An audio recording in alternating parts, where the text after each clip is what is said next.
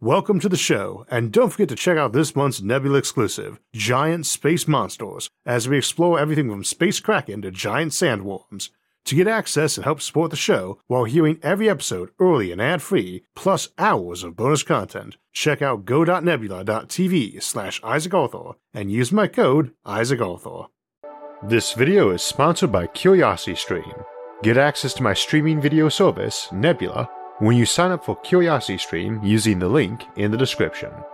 The greatest and mightiest of civilizations will be around the larger stars, but the longest lasting ones will be around the red dwarfs.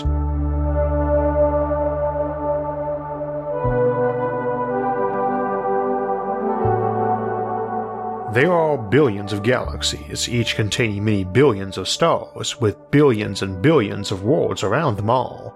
And around 3 and 4 of those alien suns are red dwarfs, so we should assume an awful lot of folks will live under a red sun in the future, and I thought we should explore some of the difficulties and special challenges of colonizing such red dwarf systems, with a particular focus on tidally locked planets around such suns, where one side exists in eternal daytime and the other in perpetual darkness. First, we should start by recognizing that regardless of if it is a red dwarf or a blue giant, all stars are white. We just call them red and yellow and blue as means of categorizing them simply. White light sources that are generated by heat, whether it's a sun or an incandescent light bulb, have a temperature that controls what the peak wavelength is for the light emitted, but the peak is not the entirety of the light. For a glowing hot, red metal rod, that peak isn't even red, it's somewhere in the infrared and there's just a little bit of red being given off that we can see. Most stars give off the majority of their light in the infrared range of the spectrum, but still give off a wide spectrum of visible light too, and the peaks in spectra can be compared to a light bulb's color temperature. Our sun, called a yellow dwarf, has a surface temperature of 5800 Kelvin, which makes for a peak wavelength of green, not yellow, and on the blue end of the green too, but it is a white light source. So too is an incandescent light bulb, like the kind many of us grew up with, and those had a color temperature of about 2400 Kelvin, whereas warm white bulbs are about 3000 Kelvin, and red dwarfs can be anywhere from 2300 to 3800 Kelvin. It is a pretty broad range from that old cold incandescent light up to the natural bright white LEDs we often have now, but it's all white light. Probably one of the most common concerns I've heard about colonizing red dwarfs is that folks wouldn't like the lighting, but it's lighting you're already very used to, both indoor and out, not some deep red as folks tend to imagine. Red dwarfs not only have a wide spectrum of color, they are a wide spectrum of star too.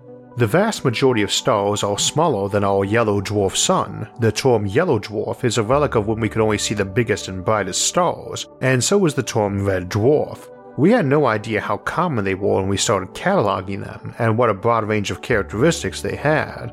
For instance, it is common to assume planets around these stars would be tidally locked, always showing the same side to their star, so that one side was dark and the other perpetually lit. And indeed these might be common, and we'll spend a lot of time on them today, but with the luminosity of red dwarfs ranging from 0.015% to 7.2% of the sun's light, a factor of 500, that means their habitable zones range in distance from their sun by a factor of 22, making their habitable zones, in terms of light for heating worlds, between about 1% to 40% of what Earth's distance from our sun is.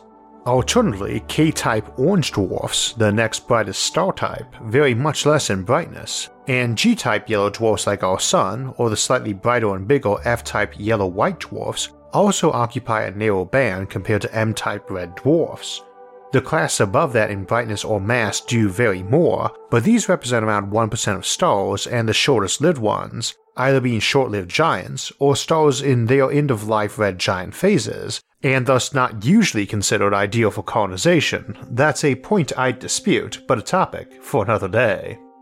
The key notion though is that M-type red dwarfs are a wide class of star that contain more stars than all the other types combined, and maybe should be broken into more types as a result, but being the most common by far, they should make up the bulk of future colonized systems.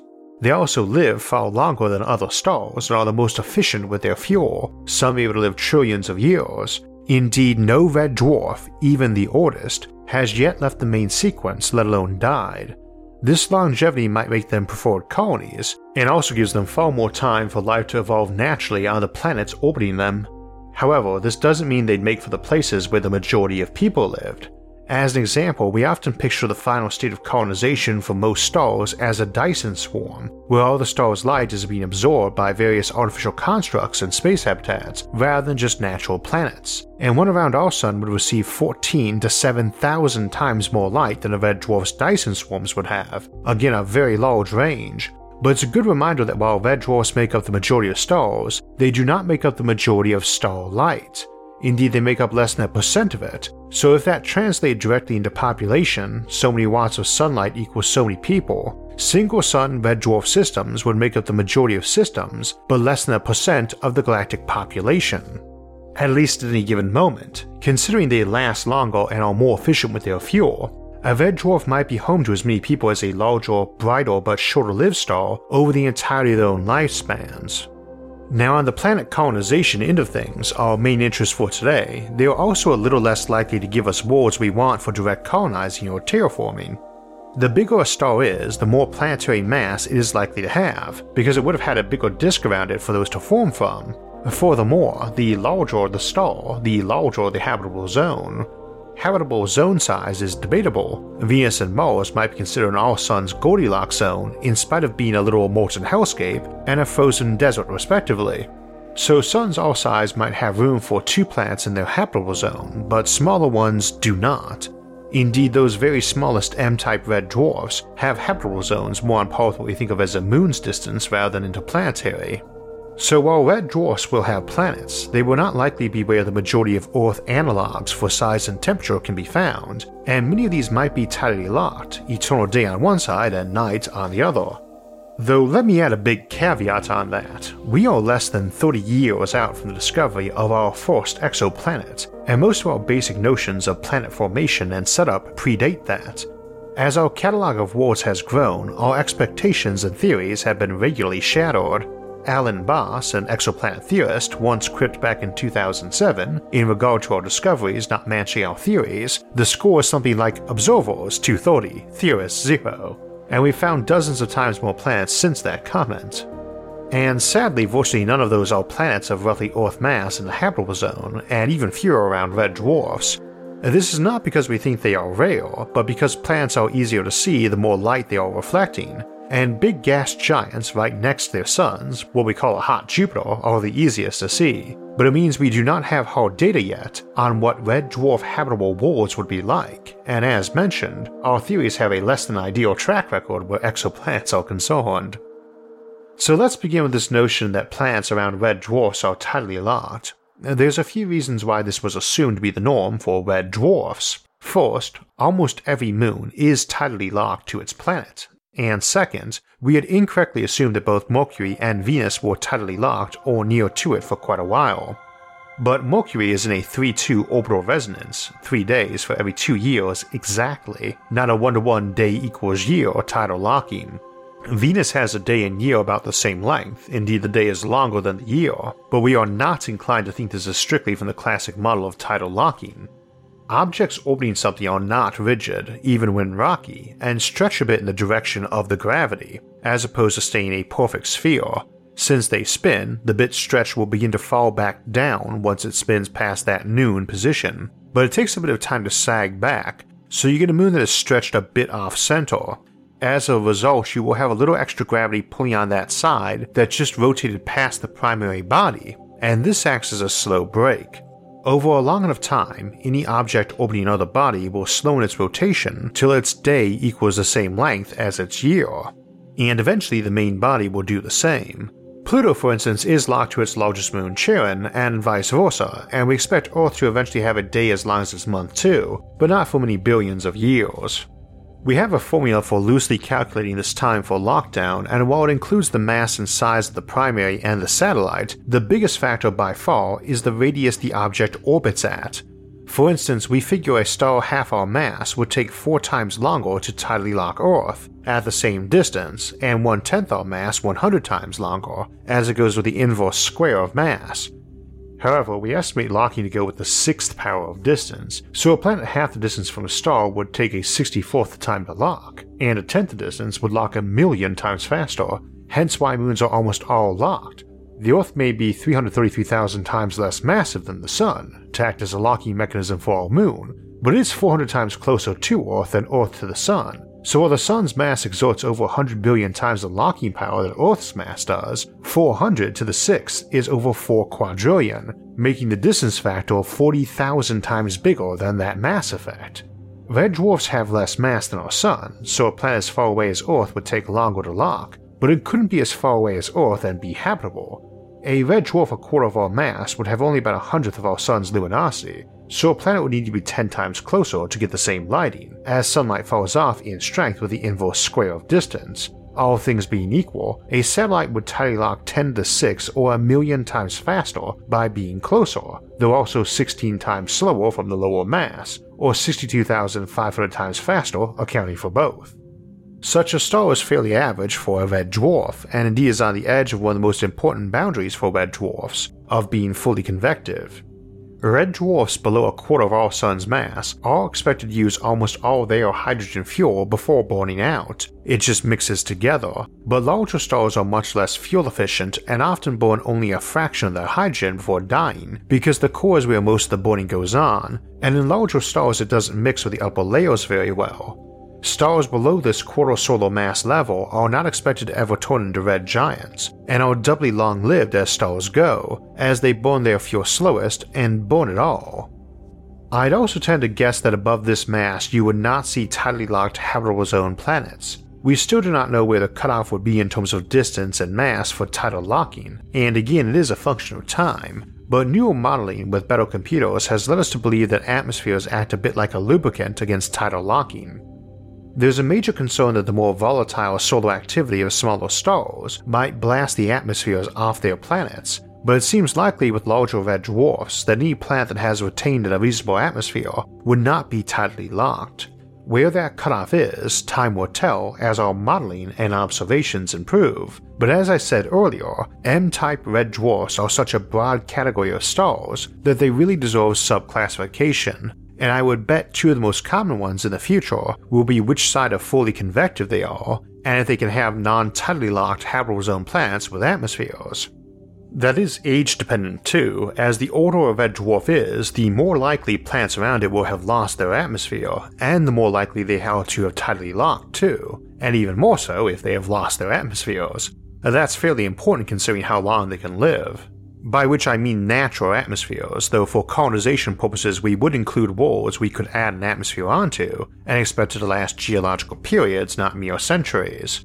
There may be naturally occurring tidally locked worlds with atmospheres in habitable zones of red dwarfs, but this staple of science fiction now seems a lot less likely, with the caveat that much of this is still guesswork, and probably would have to be on either younger systems or the least massive of red dwarfs, or on terraformed planets. A planet might be tidally locked with no atmosphere, but that is not a strong bar to adding air and sea. What are these worlds like? Well, we often call them twilight worlds, which can seem like a bit of a misnomer given that on such planets most areas never experience twilight. The sun is either never in sight on roughly half of it, or always in sight in about the same place. There is a band of twilight between those two hemispheres where it is assumed most folks would choose to live.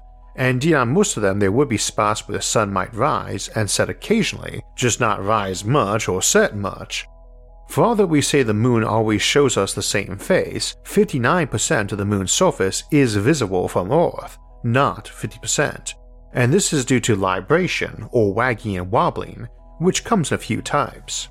First we have diurnal libration, which means as Earth spins you can see the moon from slightly different angles, and is probably the easiest to visualize but only accounts for a tiny portion of that extra visible surface of the moon, and doesn't really apply to lighting. Both sides of a star are equally bright, and thus light the tidally locked planet, but from that planet there might be sunspots near the edge of the sun visible from one part of the planet but not others.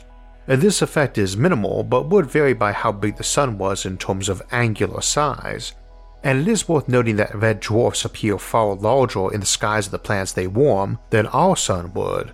which in turn would be larger than a giant star. For the same planetary temperatures, you need to be closer to smaller stars to stay warm, and they will look bigger in the sky overall. This effect, though, that the star and planet both have real width and are not point-like, contributes to this band of twilight. Libration from latitude is our next one, and is the same concept as seasonal variation. Earth is tilted relative to its orbit around the Sun, and a tightly locked world can be too. In this context, it means the polar regions will alternate in level of lighting over the course of the year. Now, it is worth noting that years can be short around red dwarfs, anywhere from a few days for hotter worlds around the smallest red dwarfs, to a few months for worlds at the cold edge of the habitable zone of the largest of red dwarfs, though I doubt these last kind would be tidally locked. That is Earth days, incidentally. Again, the day on a tidally locked world is identical to its year. Of course, a planet could have had some event push that tidal locking ahead quicker than schedule. Again, Venus's own day and year are nearly the same, and these days, we guess it was from a large collision event, much like what we suspect created our own moon or flipped Uranus on its side. Some planets far from its sun could be tidally locked, simply because planets don't seem to circle their stars for eons without major events happening to them, and it would not be that improbable one got slammed by another planet in a way that accelerated that tidal locking. Of course, planets rarely circle stars, not in perfect circles anyway, but rather in ellipses, and this results in our third type of libration, wobbling in longitude. An object orbiting a star in an ellipse will have two interesting effects. First and easiest to understand, the planet is sometimes closer to its star and sometimes further, and so will be brighter or dimmer. Indeed, the Earth gets about 7% more light when it's at perihelion, closest to the Sun, than when it's at aphelion, furthest from the Sun. Amusingly, at least for those of us living in the Northern Hemisphere, perihelion occurs in early January. Our seasonal variation from axial tilting is much more potent than our planet's orbital eccentricity, but Earth has a fairly low eccentricity, or nearly circular orbit compared to most planets. Pluto and Mercury have the highest eccentricity, and planets on such very elliptical orbits would get larger seasonal effects from that eccentricity. Given that years on these planets might last days to weeks, such seasonal variation from eccentricity might more closely approximate our day than our season. The other aspect of libration from elliptical orbits is a bit trickier to picture, but what has to be remembered is that tidally locked planets still rotate, they just do it once a year. However, they spin at the same rate all day long. They do not orbit at the same speed all year long, though. Satellites orbit fastest near a star, they are falling and picking up speed as they do it, and slowest when furthest from the star. As a result, the actual angle the star is relative to a fixed place on that planet is changing over the course of the year, and the more eccentric the orbit is. For this reason, the Sun can rise and set over the course of that year, though even for the most eccentric orbits it is probably only going to seem to bounce up and down on the horizon a bit. One other thing about red dwarfs and eccentric orbits. Because the orbital period is so short, far more elliptical orbits can exist and permit habitability. Planets take a while to warm and cool. There is a reason why the longest and shortest days of the year, the solstices, are not considered the middle of summer and winter, but more like their beginning. If a planet orbits its sun every 30 Earth days, it probably can get away with getting much closer and further from its star without boiling or freezing those on it, and this eccentricity might cause quite a weather cycle, as the intensity would vary a lot, and the regions over which the sun actually rose and set would be pretty large. We've got a few extremes for each of those variables incidentally. On the extreme side of mass, the least massive red dwarf offers a day and year length to planets of only a few days, while the most massive could have years as long as 90 days and can still have regular days too. Large red dwarfs probably don't have tidally locked habitable planets, but still unlikely to have Earth-like seasons, because even though they are as likely to have axial tilting as Earth, they just don't have the year length to allow a large rise or dip in temperature. On the other end of that spectrum, the smaller red dwarfs can have seasonal variations simply from highly elliptical orbits, yet the planet is eccentric simply because the orbit is so short in duration and would see strong weather. Tidally locked worlds with highly circular orbits, though, might be quite stagnant weather-wise. One eternally shining sun with little variation in position or strength in the sky would just blow all the moisture slowly to the dark side, so that you might get a dead barren sun side, a glacial dark side, and a twilight band full of meltwater and icebergs. This is one example of what we call an eyeball Earth, and they also come in the hot eyeball and icy eyeball varieties. It depends on how deep in the habitable zone a planet is, as for instance one barely inside the outer edge might be a big frozen ice ball whose central region under the eternal noon is melted out ocean islands, or the reverse where the sun side is totally unlivable but the dark side is cool enough for liquid water and just doesn't have photosynthesis running its ecology.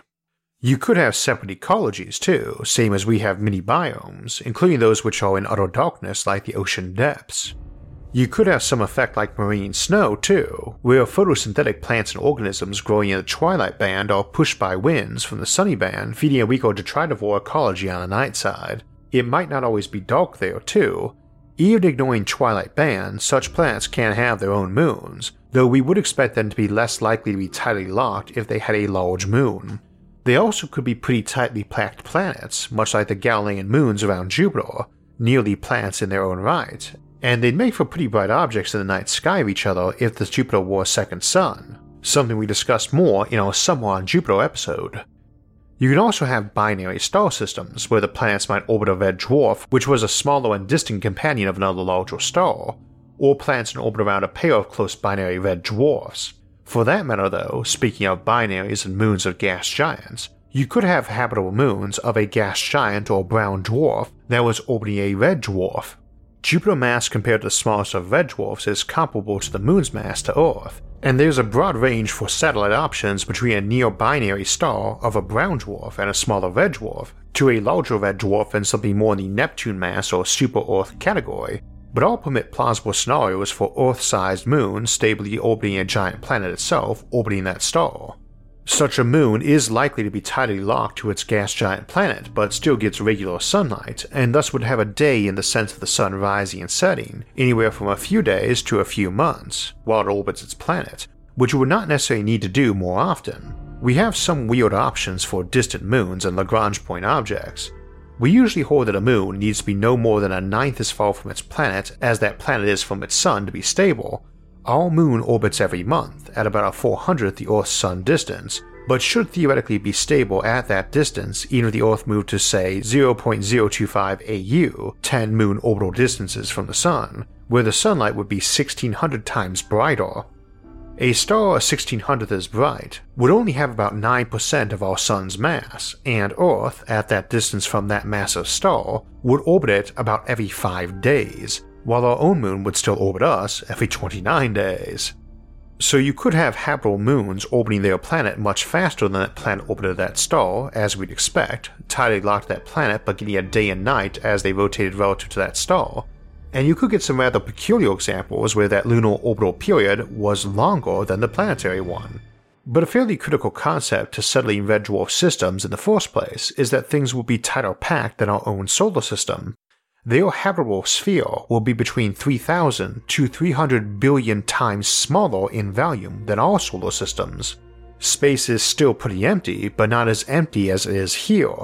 That matters a lot for a Dyson swarm, for instance. One thing we often comment on is that it's easy to find enough raw materials for a simple solar collector Dyson swarm around our sun, but resources get pretty scarce as you try to replace all of that with artificial rotating habitats for people to live in. We also point out that even though a Dyson swarm englobes an entire star, it's still composed of individual components distanced from each other by enormous spaces that make collisions unlikely and the whole thing less dense than air, even pretty thin air. This is less true of a red dwarf. For instance, while we'd expect red dwarf systems to have less building material orbiting around them in the form of planets, moons, and asteroids, they also need way less of that material for a complete Dyson, between 0.01% and 7% of our suns, given that is the range of red dwarf luminosity. It does need to be a great deal denser though. The smallest M9 red dwarfs might need 10,000 times less building material, but they also have 300 billion times less volume to stick them in, making them 30 million times denser than a Dyson around our own sun. That happens to be ideal for connectivity if you're building a civilization mostly focused on short light-speed internal communication, like a giant digital brain or a vast uploaded civilization. They are very easy to Dyson swarm up, whether it's for such digital architecture or for more classic space habitats. Indeed, given that hybrid Dyson approaches are likely to be common, you might get around the red or light spectra if that bothered you by filtering it into your habitats, letting mirrors with selective reflectivity to certain wavelengths send in light so more of the blue got into the habitats and more of the red and infrared went to power generation. You can do that same trick with orbital mirrors to heat up the light spectrum hitting the planet and to get light on the dark side of tidally locked worlds too.